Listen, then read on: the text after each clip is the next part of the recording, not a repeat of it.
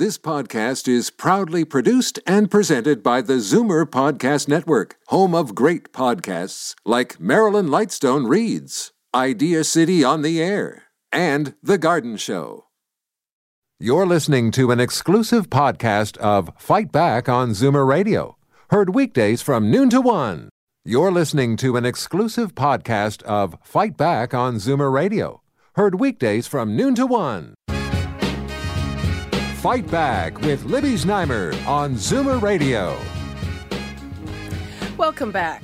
Well, days after the federal government announced that it would limit tax breaks on real estate to people who actually live in Canada, Toronto City Councillor Jim Karagianis is speaking about a poll he commissioned that goes a step further. The poll asked respondents whether a tax should be levied on non-residents who buy property in the city.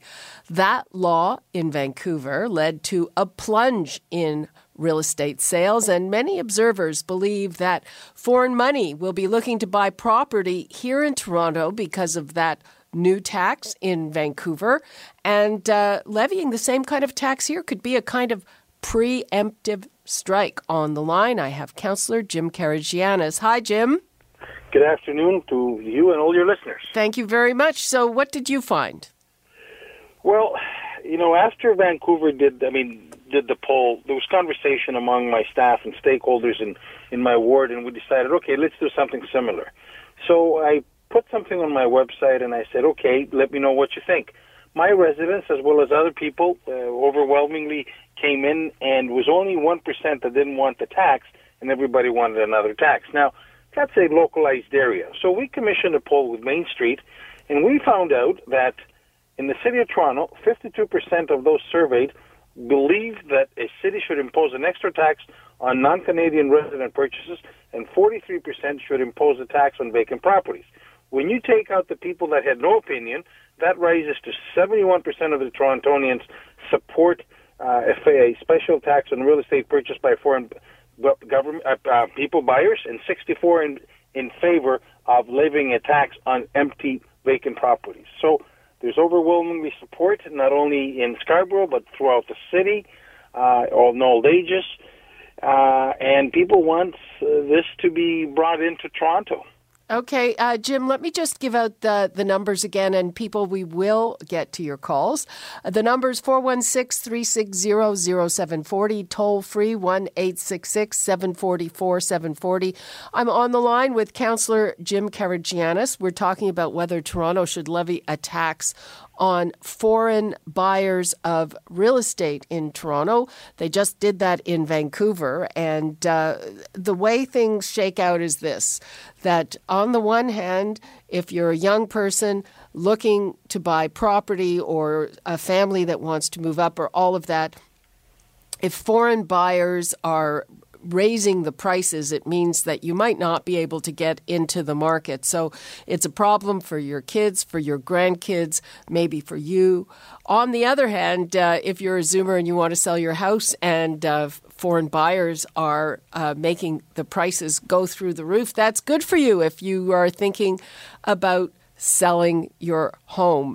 Councillor Jim Karagianis has been polling on this issue, and as you hear from him, he's saying people want this tax. So, Councillor Karagianis, I guess people weren't thinking that, they weren't thinking, well, if these wealthy foreign buyers are fleeing from Vancouver, maybe I'll get a big load of money for my place. I appreciate the fact that people that want to sell their houses want to get the most for their dollar, but at the end of on the other side, they're going to have to pay a pretty expensive price either to get into a condo or a retirement home. I'll give you an example. My daughter bought a house at Lawrence and Don Valley. She paid $840,000 last year. Mm-hmm. Similar house next door to her without a garage, like an added-on garage, sold for $1,045,000. You put the garage in there for about $50,000, a quarter of the price, 25% from one year to another year. Well, yeah, we just saw numbers that said house prices in Toronto were up 20%. I mean, that's crazy. Well, our children will not be able to afford to buy a home, yeah. And even if they lived with us, trying to save to put some money away, that inflation of houses will never allow them to do it. So I guess people are thinking about the next generation more than themselves when they're supporting this. Indeed. Let's take a call. We've got Darko in Etobicoke. Hi, Darko.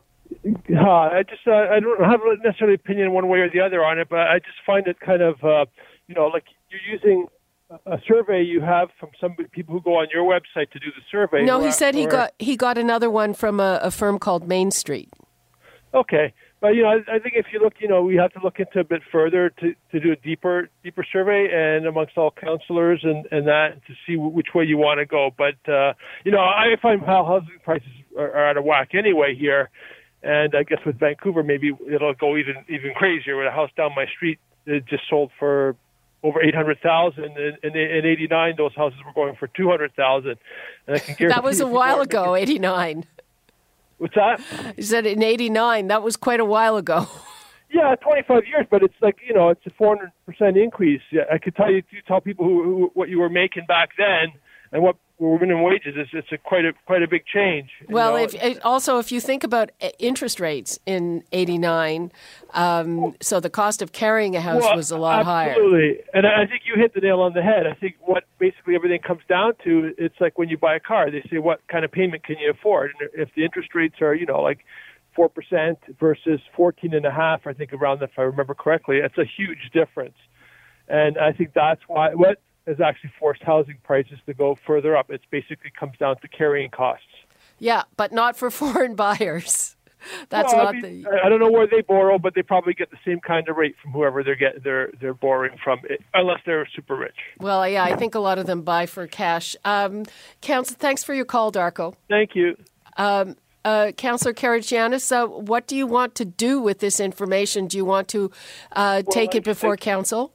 I've shared this information with my council colleagues. I will be moving a motion in the next council for staff to come back with a report, and this could be used as one of those revenue tools that we're talking about to make more money for the city. And certainly, if that's the case, that we're going to be making more money for the city, this money could be used for other purposes. Could be used for parks, could be used for infrastructure, could be used for transportation. But people that want to come and invest in Toronto, make an investment. It's like you're investing in a business. You're investing in order to create jobs. The only thing you're doing here, you're buying a house, you're waiting it out, price goes up, you're selling, you're cashing out.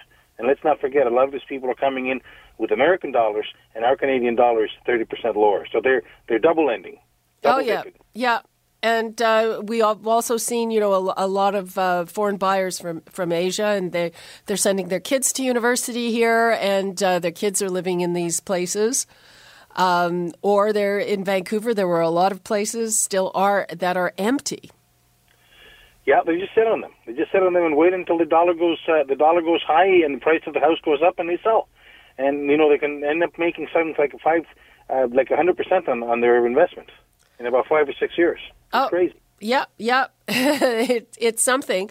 Though, on the other hand, I do have to say that when you look at cities like London or New York that are even more unaffordable than our cities here, nobody bats an eye. Rich foreign buyers buy places, and people who've grown up there can't afford to get into the market, and that's kind of just the way it is.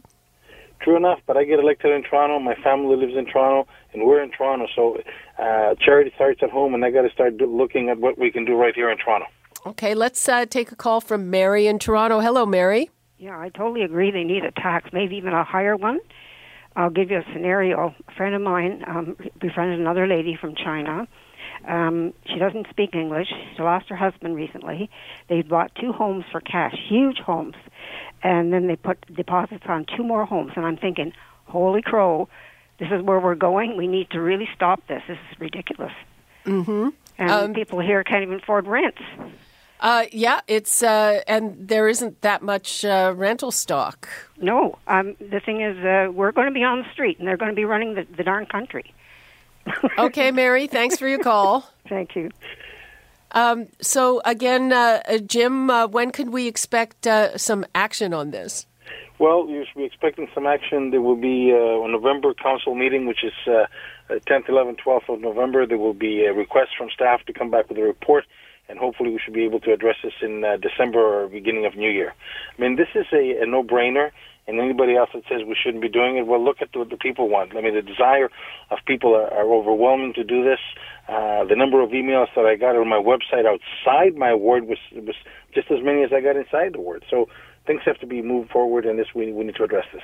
And do you have any indication? I mean, I guess we need a little more time to see if the money that left Vancouver has actually come here, because some people were saying that the drop in sales there, it was just people, moving up their closing dates to avoid this tax.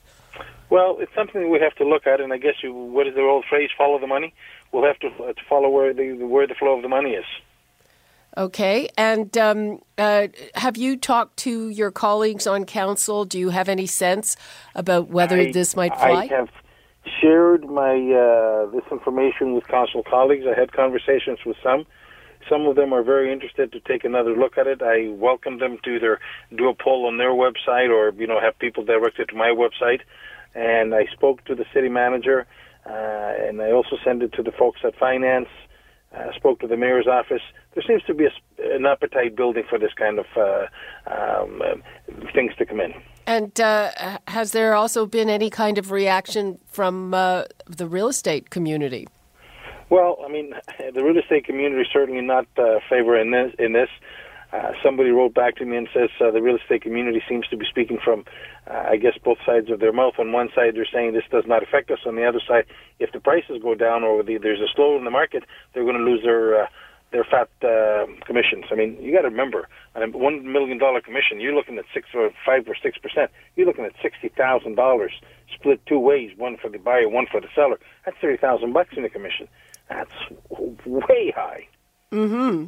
So you think that the opinion of the real estate industry shouldn't be a factor in this? Well, I think the opinion of the people on, the people as a whole should be a factor, but the real estate industry is one factor. There's another factor. People say the building, people that are the builders. I can understand that. I mean, we're in a short. We don't have a lot of inventory for people to sell and buy, but people are holding out because they want to raise the prices. You choke off the demand, you choke off the supply. The demand is high, and then the price goes up. So, I mean, the only thing that I'm looking at, I got my last daughter. My fifth daughter just got engaged, and she's going to be in the market to buy a house. She will not be able to afford any house. Okay. With my help or not. Okay, Jim Karagianis, thank you very much for that. That is all the time we have. Thank you, and good afternoon to everybody in Toronto. Okay, good afternoon. You're listening to an exclusive podcast of Fight Back on Zoomer Radio. Heard weekdays from noon to 1. You're listening to an exclusive podcast of Fight Back on Zoomer Radio. Heard weekdays from noon to 1. You're listening to an exclusive podcast of Fight Back on Zoomer Radio. Heard weekdays from noon to 1. You're listening to an exclusive podcast of Fight Back on Zoomer Radio. Heard weekdays from noon to 1. This podcast is proudly produced and presented by the Zoomer Podcast Network, home of great podcasts like Marilyn Lightstone Reads, Idea City on the Air, and The Garden Show.